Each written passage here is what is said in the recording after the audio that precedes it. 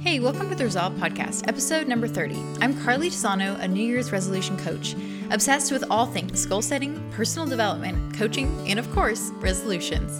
One of my biggest goals is to help you reach yours. I'm here to provide the tools, support, and inspiration you need to reach your goals this year and every year, and to feel supported every day along the way. Today, I'm interviewing on the podcast a very special guest and fellow coach certified by the Life Coach School. This is one of those topics that I knew I wanted to have someone on the podcast to talk about pretty much before I even started the podcast. And as I did a lot of other interviews I wanted to do, this one was always still in the back of my mind.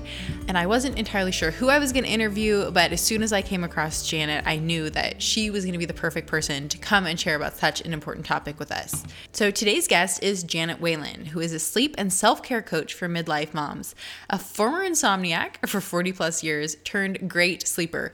Janet is passionate about helping women give themselves permission to sleep, rest, and care for themselves after years of giving everything to family and others. Janet's membership coaching program, Permission to Sleep, helps her members sleep better without pills, potions, or needing anyone else's permission. Janet is a certified life coach with the Life Coach School and was formerly trained at CTI as a co-active coach. She's also trained in CBTI, which is cognitive behavioral therapy for insomnia. Before she found her own sleep solution, she spent years as a marketer, family photographer, and mom to her two sons, who are now young adults. Now she's empty nesting in Southern Ontario with her husband of almost 25 years and can be found reading, kayaking, hiking, and working in her garden when she's not talking about sleep. Well, today she's here to talk about sleep, but we do touch on many of those other topics in our interview today. So without further ado, I hope you enjoy this interview with Janet Whalen. Janet, thank you so much for coming to share on the podcast today. Thank you for having me. I'm really excited about this. Okay, we're going to start out with the real life round. So why don't you share a little bit about your journey and how you got to where you are today? Yeah, sure. So I've been a coach for about 5 years, but I was a coach for corporate women at first. And then I switched into coaching women entrepreneurs. And I ended up switching completely to sleep after using my coaching tools to fix my lifelong sleep problem. And at the time, I didn't really think that this was a thing. Like, I thought I actually made it up. I was like, oh, I've found the answer to all the universe's problems.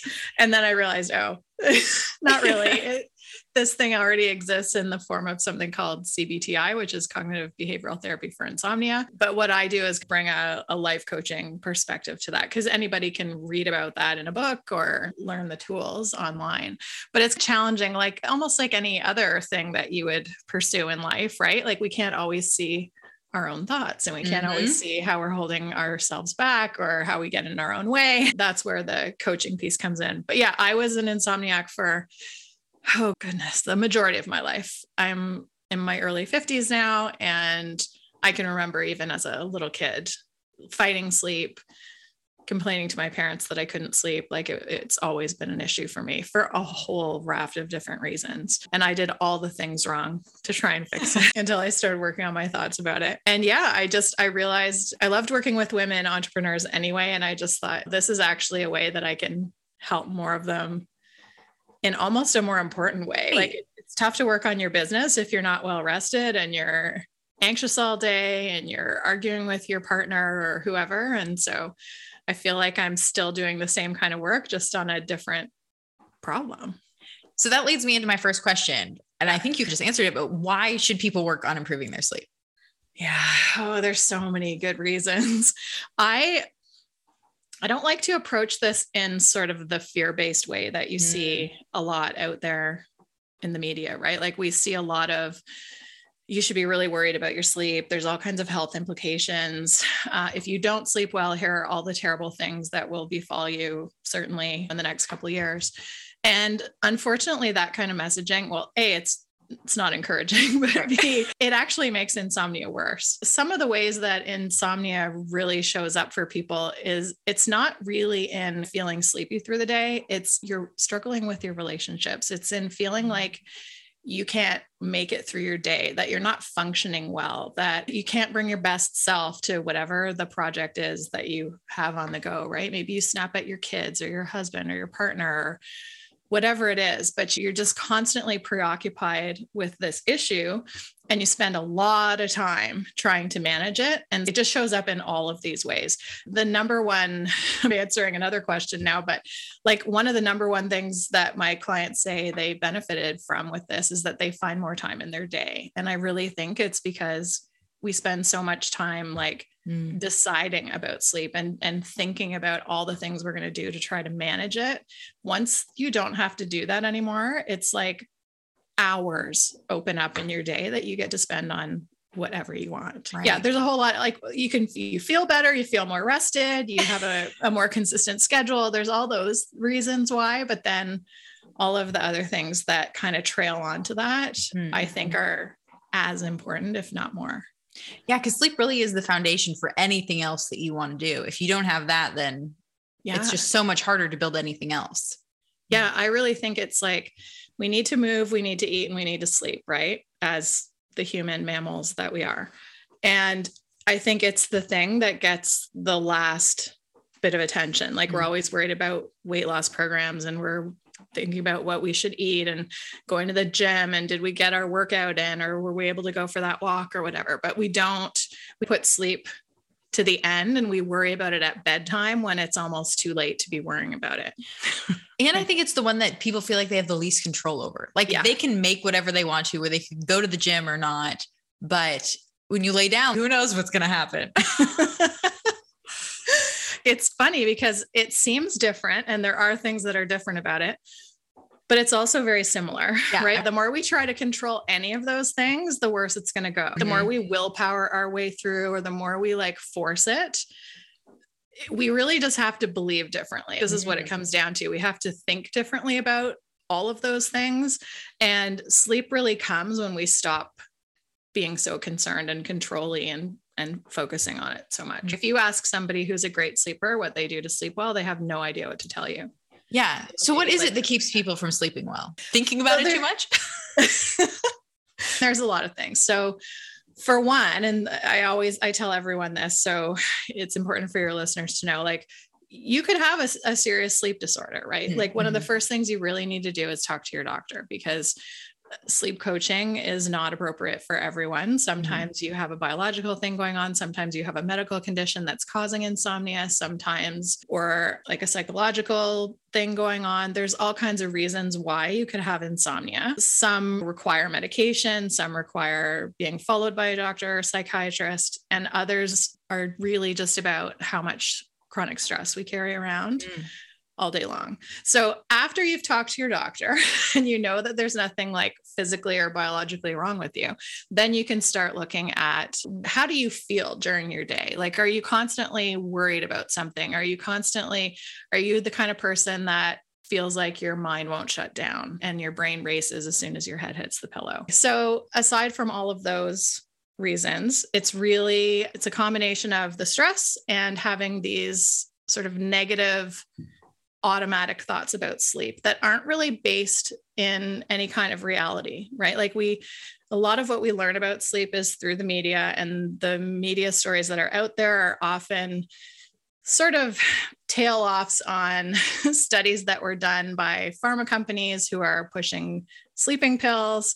And their goal is to make you want to take those sleeping pills. And so we have to be really careful about some of the advice that we get around this, because for one thing, some of it is intended to help good sleepers sleep better. So it doesn't help insomniacs at all.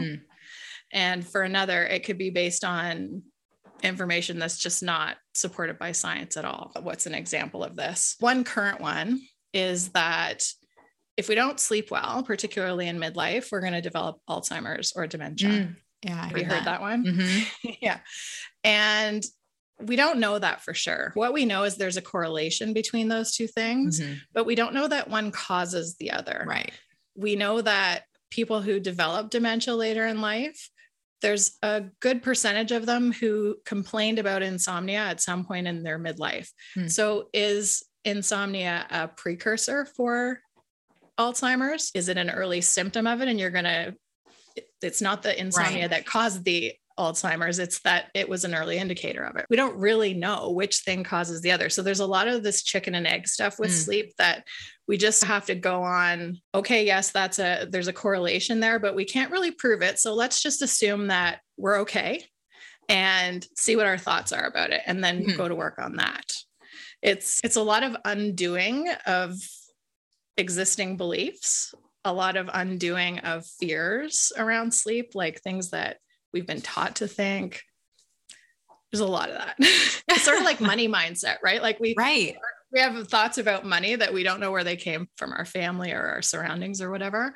And sleep is really similar. Okay. What can people do then to sleep better?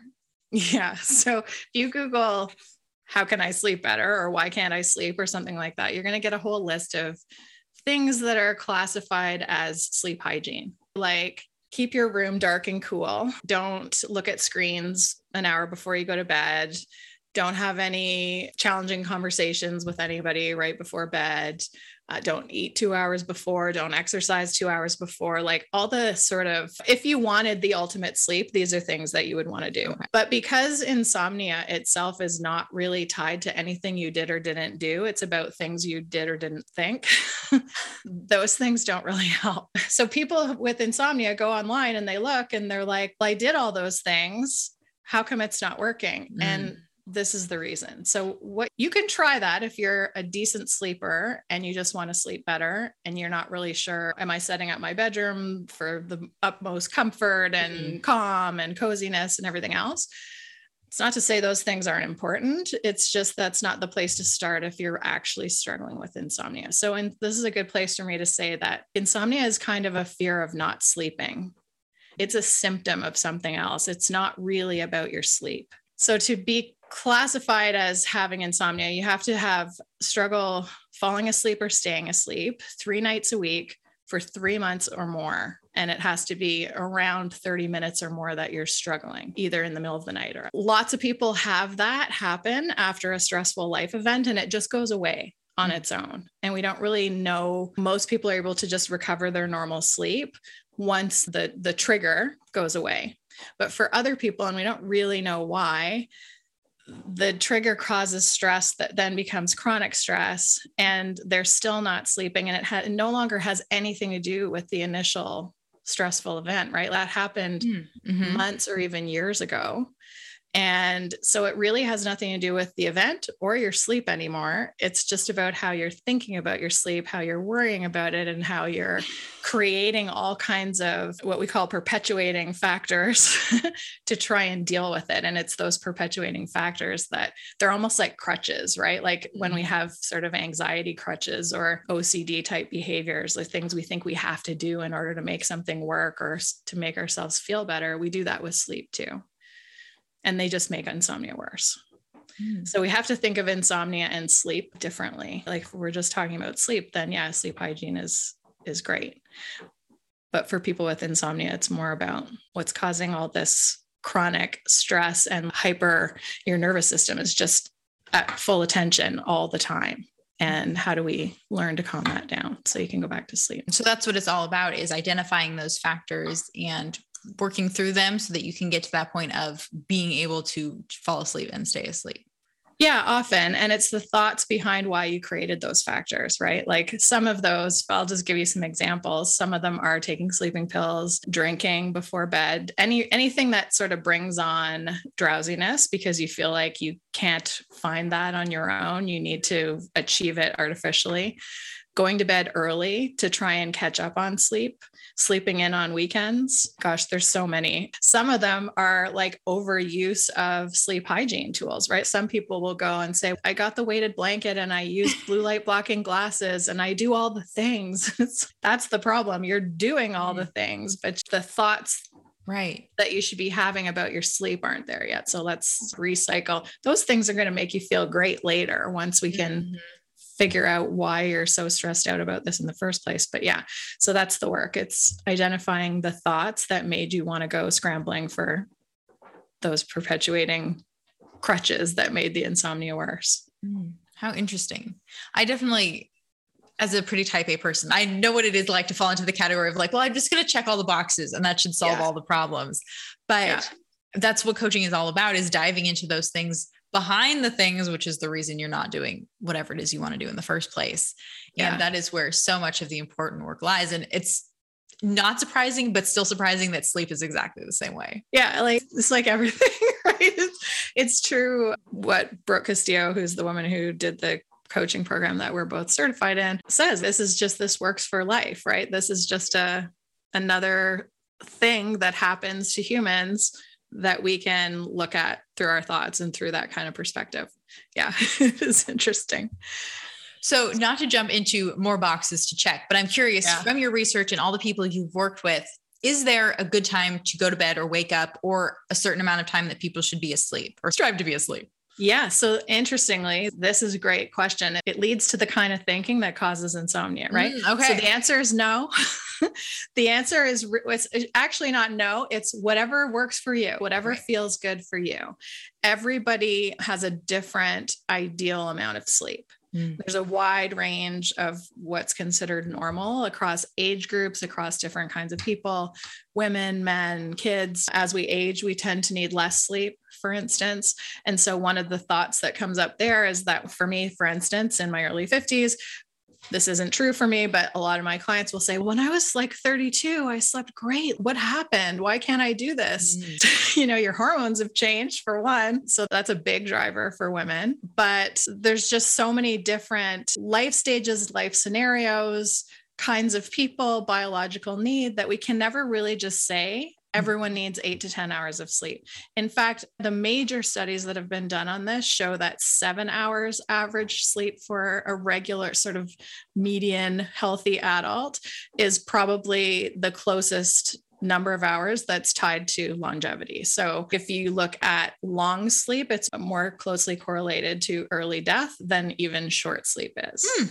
And we're sold the total opposite, right? We're told, oh, you better get 8 to 10 hours sleep. And we're all wearing our Fitbits and sleep trackers and everything else to try and make sure. But we don't know that if there's an ideal, it's probably 7. Again, please don't rush out and try to get 7 hours of sleep. Maybe 8 is right for you. Maybe 6 is right for you. Like, we just don't know. And that's part of the process that I go through with my clients, is to we work on finding what that sort of natural rhythm is for you. And then as far as going to bed and what time is good for sleep and everything else, our circadian rhythm is a thing, right? Like, it is a biological reality. We are supposed to sleep at night and be awake during the day. There's all kinds of theories about why this is, but our bodies have evolved to excrete certain hormones and neurotransmitters based on the light or lack of light that we're experiencing. And the idea is that we get tired when it starts getting dark and we go to sleep. In our world, in our society, a lot of people are shift workers these days. And so some people have to sleep outside of that box. And that doesn't mean that they're not going to be able to have decent or good sleep. It's harder for sure, because you're going against your body's biological rhythm. But that doesn't mean that you can't sleep, or that the sleep that you get during the day isn't somehow healthy because it didn't start before midnight, if that makes sense. So that's one of the first kind of rules that we have to, or beliefs that we have to undo at the beginning of sleep coaching, is that there's some kind of universal ideal. We have to realize that what we're shooting for is the ideal for us individually. And that once we find that, we know how to keep looking for that, and understand that even can change with time and with age. And that's okay. We're just humans having a human experience. And you also mentioned sleeping in on weekends and going to bed early. That sounds like those are kind of other myths that should be debunked as well. Totally. Yeah. So both of those things, so back to your circadian rhythm, our bodies want consistency. They want you to do the same thing every single day. As soon as we sleep it, let's say you have a pretty consistent sleep schedule through the week because of work. For instance, you got to get up at the same time every day. And then you look at Saturday mornings as, oh, this is my treat. This is when I don't have to be anywhere, and I'm just going to stay asleep until I can't sleep anymore. What happens is we have within our circadian rhythm, we have what's called a sleep cycle and a wakefulness cycle. And your wakefulness cycle is about 16 hours of your day, and your sleep cycle is about 8, approximately. Let's say you normally wake up at 6 or 7 in the morning, and then on the weekends, you let yourself sleep in until 10. You need 16 hours of wakefulness before you can feel like legit biologically tired again. So what do you think happens when you wake up at 10 o'clock and you add 16 hours to that? You're not tired until like into the wee hours of the morning. But then you go to bed at your normal time and you lie there and go, why can't I sleep? Why am I not tired? It's because I didn't build up enough what's called sleep pressure throughout my day. I've literally not been awake long enough to feel tired yet. Oh, interesting. It's a totally normal process. It's exactly what we should expect to see, but we make it something's gone wrong because it's not what we want. We want to be able to force our bodies into this pattern that we've decided is ideal for us, but we should really be listening to our body the other way around. We should be going like, this is what actually feels ideal to my body. So I should be structuring my schedule to fit that. Mm-hmm. So a consistent wake up time is actually one of the most important things you can do for your sleep. And that means 7 days a week. Oh, interesting. It's the thing that people get the most upset about that, right? At the beginning, right? They'll say, yeah, I'm just not that strict a person. I don't like to live on a schedule, or that's my only treat day. It's the only, and we're sold that sleeping in is a treat, right? You see this on all social media images. It's like people lounging around in their bed in the morning and drinking coffee and having their computer in their bed and all this stuff. That's all fine if you're a good sleeper. But if you have insomnia, like banish those images from your mind because they're not helping you at all. You really need to get back onto a more consistent schedule. So what else can people do to prepare for sleep throughout the day or to build up that sleep pressure that you were talking about? Yeah, it's a really good question. One of the things is exercise. Exercise and bright natural light are the two best natural sleep aids. So natural light, because that's the thing that drives our wakefulness cycle. It's the part of our circadian rhythm that says, boom, we're going to wake up now. Big jolt of cortisol in the morning. We're going to lower the melatonin and we're going to raise your heart rate and your blood pressure and get you feeling like ready for your day. So bright light in the morning is great for that. Exercise is the next thing. And by exercise, I don't mean like you don't have to go out and join a CrossFit gym. And that's the best news, because really what's been studied as far as, how it correlates with sleep is that just a moderate walk of say 30 minutes, maybe 45 is really all you need. Mm-hmm. So you can combine that with a meditation. Like if you've ever done a meditation walk where you're not listening to a podcast, you're not talking to somebody else, you're just noticing everything that's going on around your neighborhood. That's really great for your nervous system. It's great. It's a great kind of calming, relaxing activity. You can combine that, a walk and natural light, all three together. You've hit like 3 of the big ones. We want to do anything we can during the day to learn to notice our stress and work on the relaxation activities that kind of counteract it so that it doesn't become chronic. So that was the third one. I gave you 3 in 1 there. Yeah, those are great. Those are all great. And then if they do all that, someone does all that, and then they get to bedtime and they still can't sleep. Yeah. What do they do in that moment? Get out of bed. The last thing you want to do is just lie there worrying about it. What we want to achieve, and this sounds hokey and unattainable to people at the beginning of sleep coaching, but at the end, they know exactly what I'm talking about. And they're like, oh, of course, like that makes perfect sense. You want to be totally unattached to the outcome of being asleep, right? Like we think that's our goal. And this is why this is great for your podcast, right? Because we think that sleep is the goal. Yeah. And so what are all the things that we can do to get there? But it's not about what you're doing at all. And the goal is relaxing. The goal is not sleep. If you make the goal sleep, then all you're going to do is create all kinds of effort around how to make sure you fall asleep. You're going to wake yourself up. You'll be in hyper arousal and you won't be able to sleep. It's just the most counterintuitive thing. We cannot try harder to sleep. It works the exact opposite. So your goal really needs to be about relaxing, about treating yourself really well at the end of the night, about yourself, treating sleep like a dimmer switch, not an on off. So having this like nice calming wind down hour every night before you go to bed is a really good idea.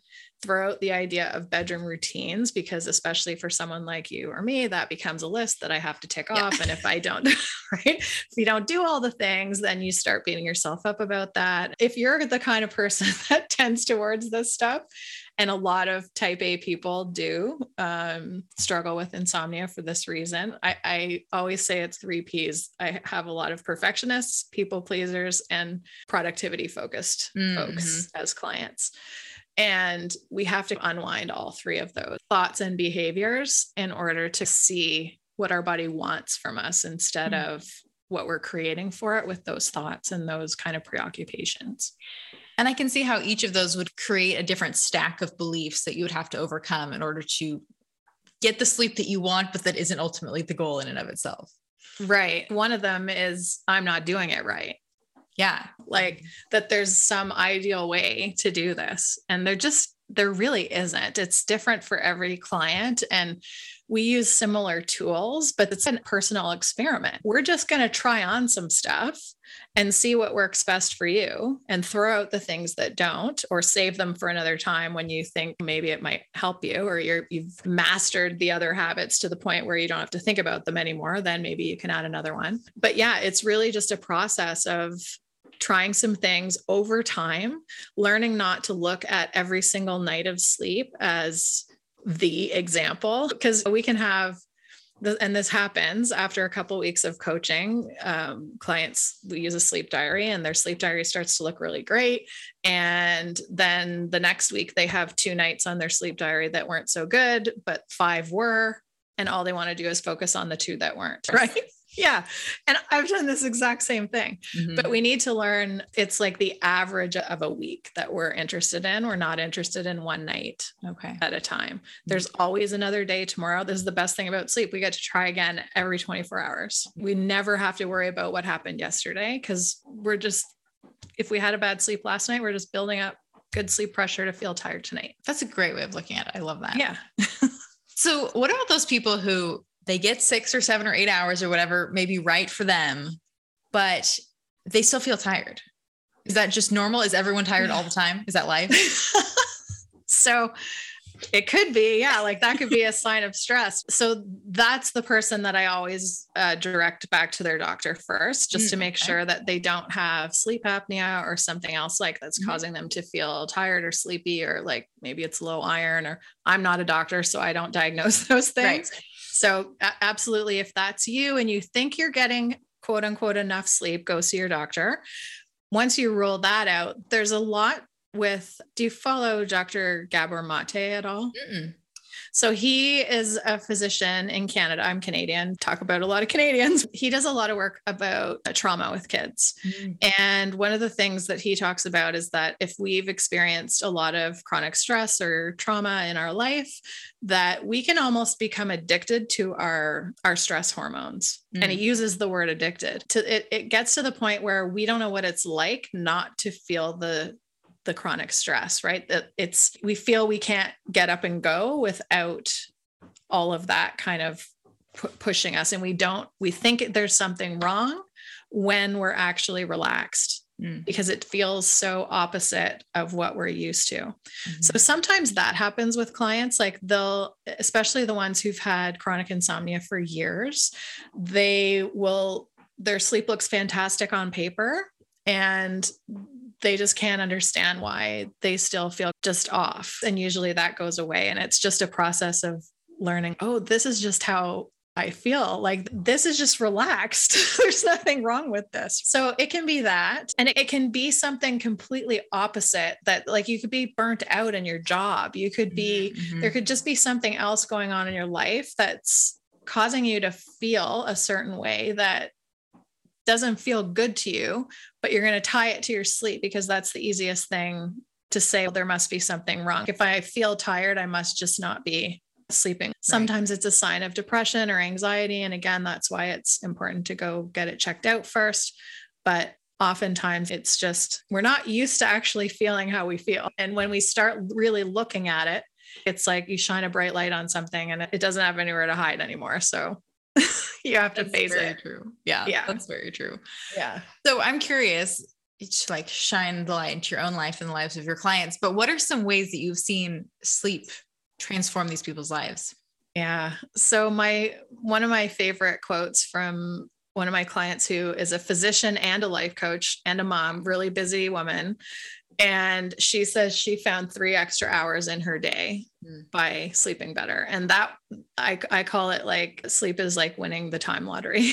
This is why, because she was spending so much time managing her sleep, managing her day around sleep, not attending things because she was worried that she'd be too wakeful when she got home from the thing, and then sitting at home worrying that she missed the thing. And there's just so much that we pile onto that it's like getting a couple hours back in your day. And so that one is the most common. I get a lot of women saying, either I found more time or I was afraid of finding more time because I didn't know what I would do with it when I found it.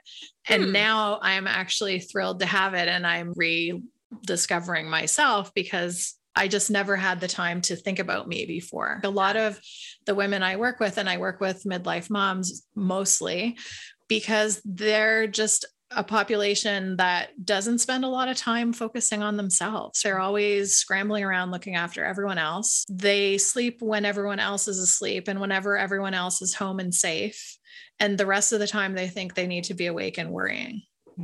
And there's just so much wrapped up in that like the range of benefits is huge. So I've had women who, yes, they're sleeping better, but their main thing that they say they took away from it was that their relationship with their husband is better.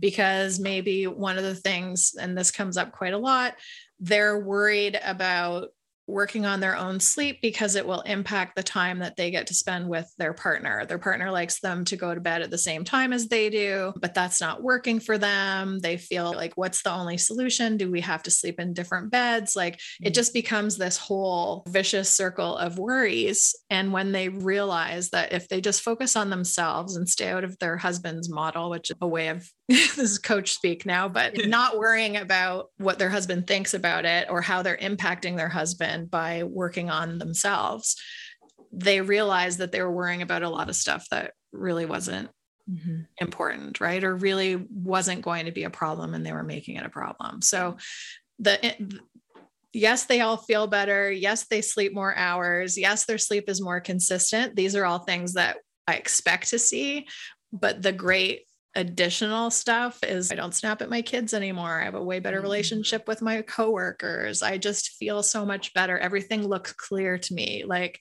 these are some of the amazing side benefits of feeling rested. Yeah, right? Those are amazing. Yeah. Thank you for sharing about sleep. Now we're going to move on to the resolution round and talk about goals and resolutions and everything related to that. So first of all, do you set goals or resolutions? And if so, what's that process like for you? This is funny. I do, but I think I do it in a loosey-goosey way. I probably need your coaching. Okay. I do, as far as like New Year's resolutions go, I stopped setting specific goals about 4 years ago or 5 years ago. And I'm one of those word of the year people. So I pick a word and then I use it to ask myself questions or whatever through the year. So I've had words like one year I wanted to work on just like doing the thing instead of thinking and talking about it all the time, because I just noticed I needed to get off my butt about a lot of things. So my word was go. Last year it was trust, because there was just a whole lot of stuff I knew, and it came up so many times throughout the year. This year, I've decided to ask myself a question, and it's how can this be more fun, or how can this be easier? I switch it up depending on what the issue is. And I just apply it to whatever is going on. And that helps me. If fun and easy is the goal, then like, how am I looking at that in every single thing that I'm doing? And so I ask myself that question whenever I think something's not going right, or I need to look at it differently. So I shouldn't even say it's not a specific goal, because it is. I am looking for more fun in my business and more ease in my business. So that is the goal this year. And that's the question I ask myself to find out if everything I'm doing aligns with that. I have set like big goals in the past, certainly sleep was one of them. When I was working on my sleep, that was a total throwing spaghetti against the wall project. And I would not recommend it to anyone. I did all the wrong things. But another big one that I've done, it's actually about 8 years ago now. My family and I just wanted to live differently. And so this was a long project. We took a whole bunch of different approaches to achieving this. We decided, like, what does differently look like? And it meant things like living in a walkable neighborhood, having a much smaller house, but still a decent sized property, living closer to nature, being less focused on things and more on kind of each other and experiences. And we lived in a really big house at the time. And I like roped off entire rooms to see, can we live without this space? And realized that we could. And so we started on this whole project. It took about a year to find the right small house. We downsized by like 2/3. Our house is so much smaller than before. My kids are older now, but they all say this was like the best thing we ever did. We spend more time together as a family. The fact that our house is small and we're together all the time has been fantastic, actually, even though they were teenagers when this happened. We had goals like, because our closet space shrunk by a ton, everyone was only allowed to have 30 hangers. So everything else had to go. If it didn't fit on 30 hangers, you weren't allowed to bring it to the new house. And so like that was a goal with a bunch of little projects inside it that took about a year to realize, but that was like the best goal ever. And I think it's because we set all of these sort of really clear objectives for what it was going to mean for us and what we wanted it to look like and what we wanted it to be. And even though it took a long time, and it's only really evident many years later, whether or not it was like quote unquote success, it was. But that one feels like a huge accomplishment because it involved all of us. It was fun. It was a totally different way of looking at life. It taught us all a lot about ourselves and each other. And yeah, that was a cool one. I love that one too, because it's a big one you've said and completed in the past, but you can still see the through lines even to the way you're working on goals now, with focusing on your mission and your purpose and the way you want your life to feel and to look like as you live inside of it. And I think that's a great way to approach it, because it's very aspirational, but it's still aspirational in a very achievable way. Yeah, exactly. And another one that's like more what people might look at as like a resolution or a specific goal. My husband and I have decided we want to hike the Camino de Santiago in 2023. So now our goal is like to make sure we're in shape to do that and to be hiking like at least 5 days a week, and figure out, how do we get to be in the shape that we want to be in so that we can walk like many kilometers a day, every single day and actually do this without hurting ourselves or regretting it. Yeah. So that's the one I'm working on now. Oh, that's so exciting. I can't wait to see how all that goes. Yeah. I'm excited about it. I love it. Okay. So every week on the podcast, we encourage listeners to resolve to consider something or experiment or take some action. So what would you encourage listeners resolve to do? I think if we're going to talk about it in regards to sleep, it would be resolve to think about this all differently, to question everything that you're reading and say, does this apply to me? Is this really helping me to think this? And if it's not, where can I find the answer that I need, right? Don't just believe every single blog post that you read because it came up in your Google search. Like really dig in and see if you can figure out, am I taking this kind of advice at face value, or is there a little more that I need to think about here? Because I think we're so quick right now over the last several years to look for the easy answer, like to look for the quick fix, to think that all I need is a sleeping pill or the check boxes, or that special weighted blanket, or like if I have to buy my way out of it or eat something specific to get my way out of it or any of those things, it's probably not helpful. So if you can resolve to think about it, really, how can I think differently about this? Like, how can I think differently about this? It's not necessarily something that I have to do. And that's a goal in and of itself, right? Just like we were saying before, goals don't always have to be just habits that you're checking off every single day to see, did I do it? Mm-hmm. It's, why is this important? And who do I have to be, or how do I have to think differently? How do I have to be different in order to make this work for me? Yeah. And you've given some great examples of sleep beliefs or myths that I think are pretty commonly held, that if you can just let those go, it would be amazing to see how your sleep can improve even just on that footing. Yeah. Ask yourself, how would a good sleeper look at this? Right? Ooh, that's a great question.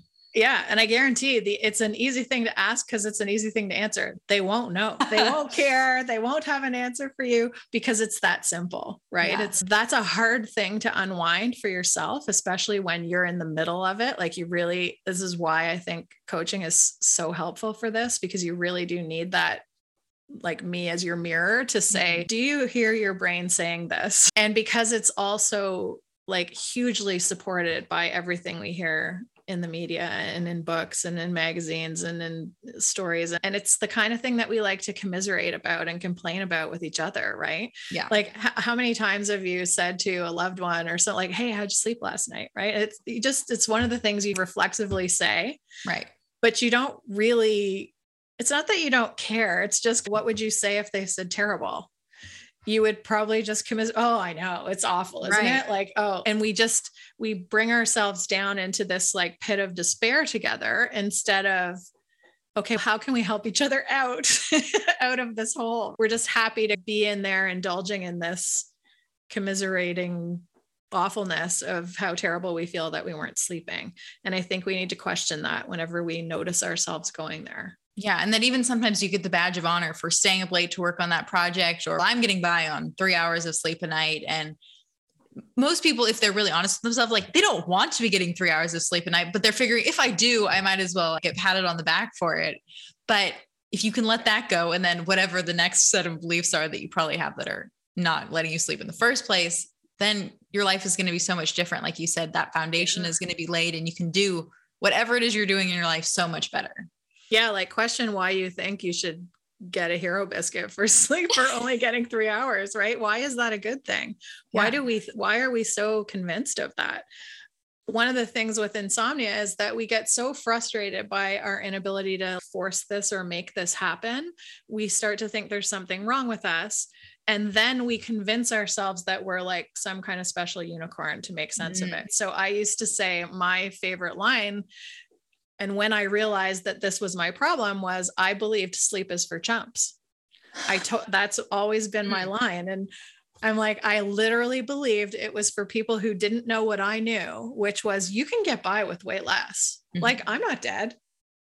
I'll sleep when I'm dead. It's fine. That's a really common, like, work hard, play hard. I'll sleep when I'm dead. You don't really need it. Look at me. I only got 3 hours and I'm rocking it. That's how people think. And it's really a defense mechanism to make you feel like there's nothing wrong with you, when this is, even though we should be less worried about the health impacts and more worried about just the stress. The health impacts are probably coming more from stress than they are from the not sleeping. That's what most studies are showing with sleep, but they're still there. So let's work on the stress and the sleep will come.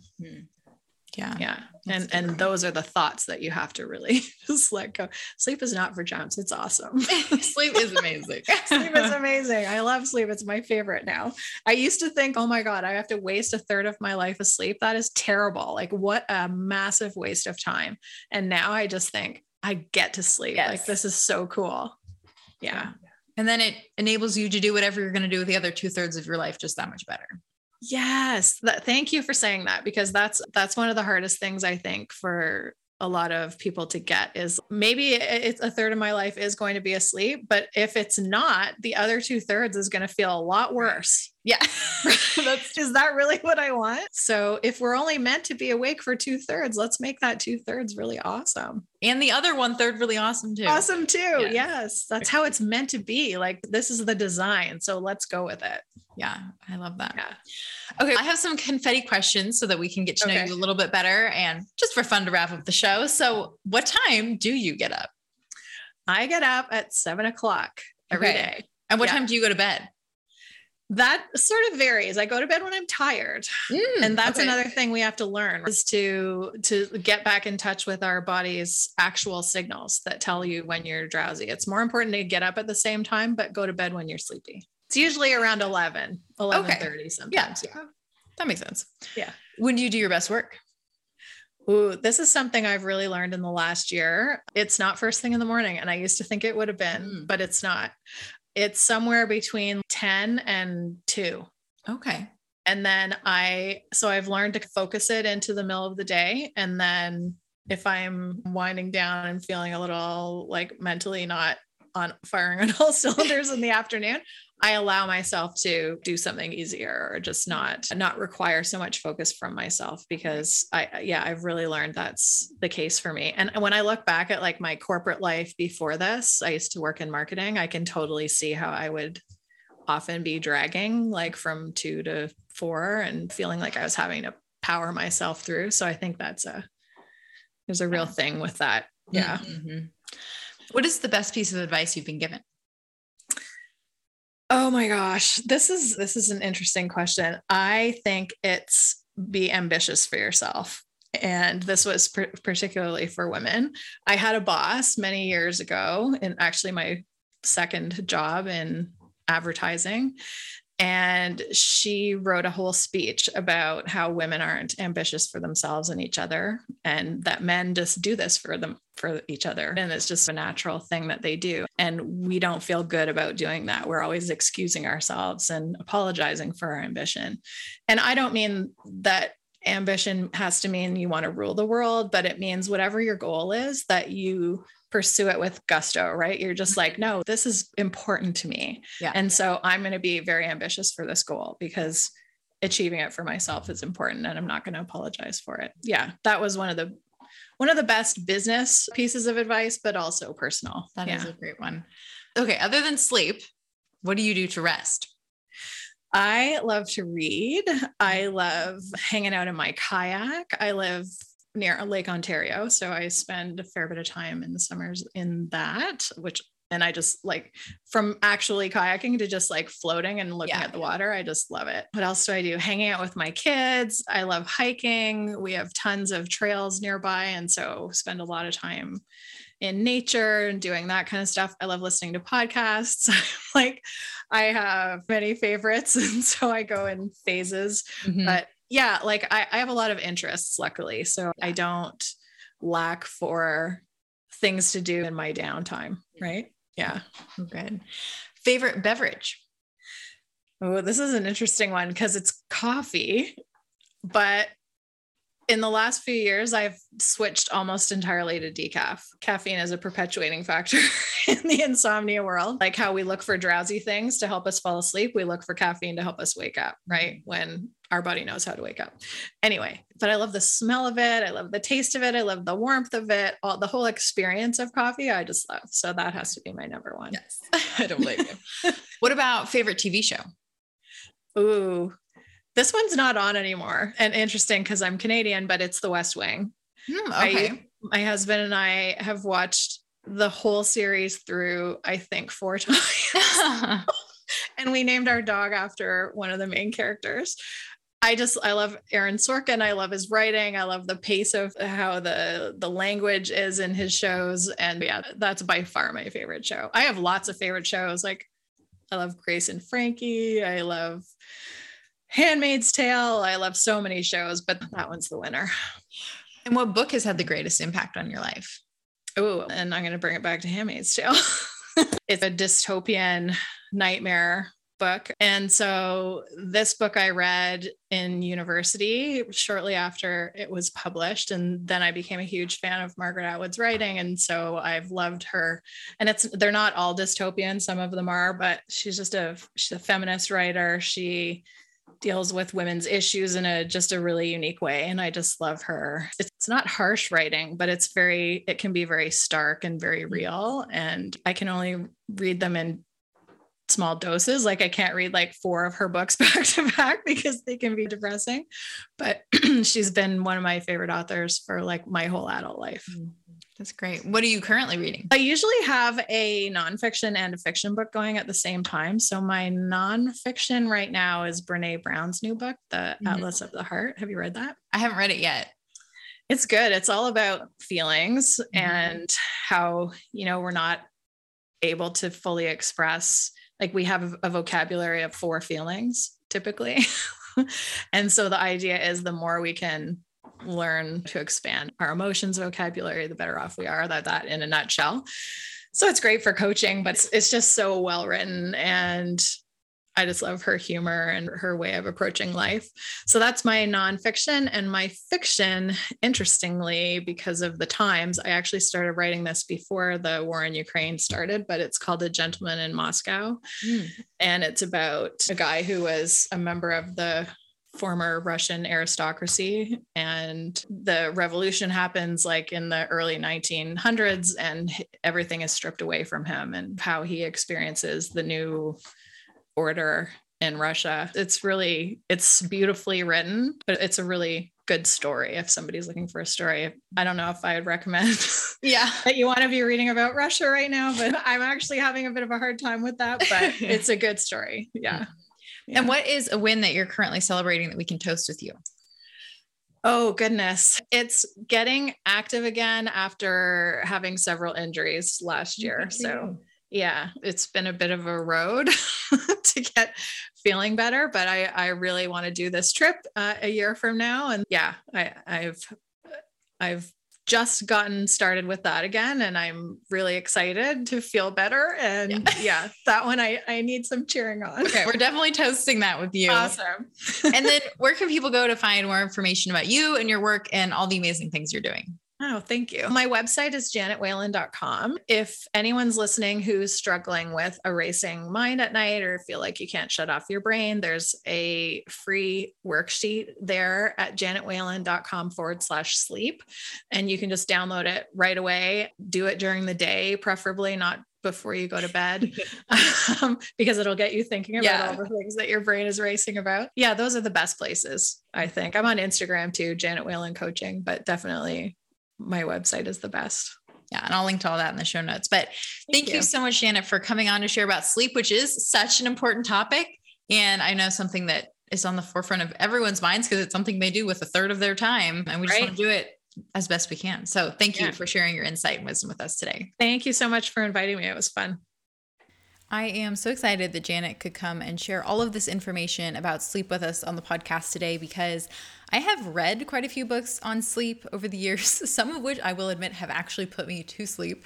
But on the whole, I think it's a very controversial topic, although one that is clearly very close to all of us and something that we all need to at least put some amount of thought and effort into, although as Janet indicated, we don't want to put too much of either into it. And she shared so many great tips and so many things that I wouldn't have thought of that play a huge role in helping us get the sleep that we need to, which then enables us to do any and everything else that it is we want to do with our lives. So I'm so grateful that Janet could come on and share with us and talk about something that really is so deeply important to all of us. And with that, thanks for tuning into the Resolve podcast. You can follow me on Instagram at Carly Tizano. I would love to connect with you. Don't forget to rate and review. It really helps other people find the show. And subscribe if you haven't already so that you don't miss another great episode next week. For the show notes or additional support in reaching your goals, check out carlytizano.com. Until next time, here's to all that lies ahead.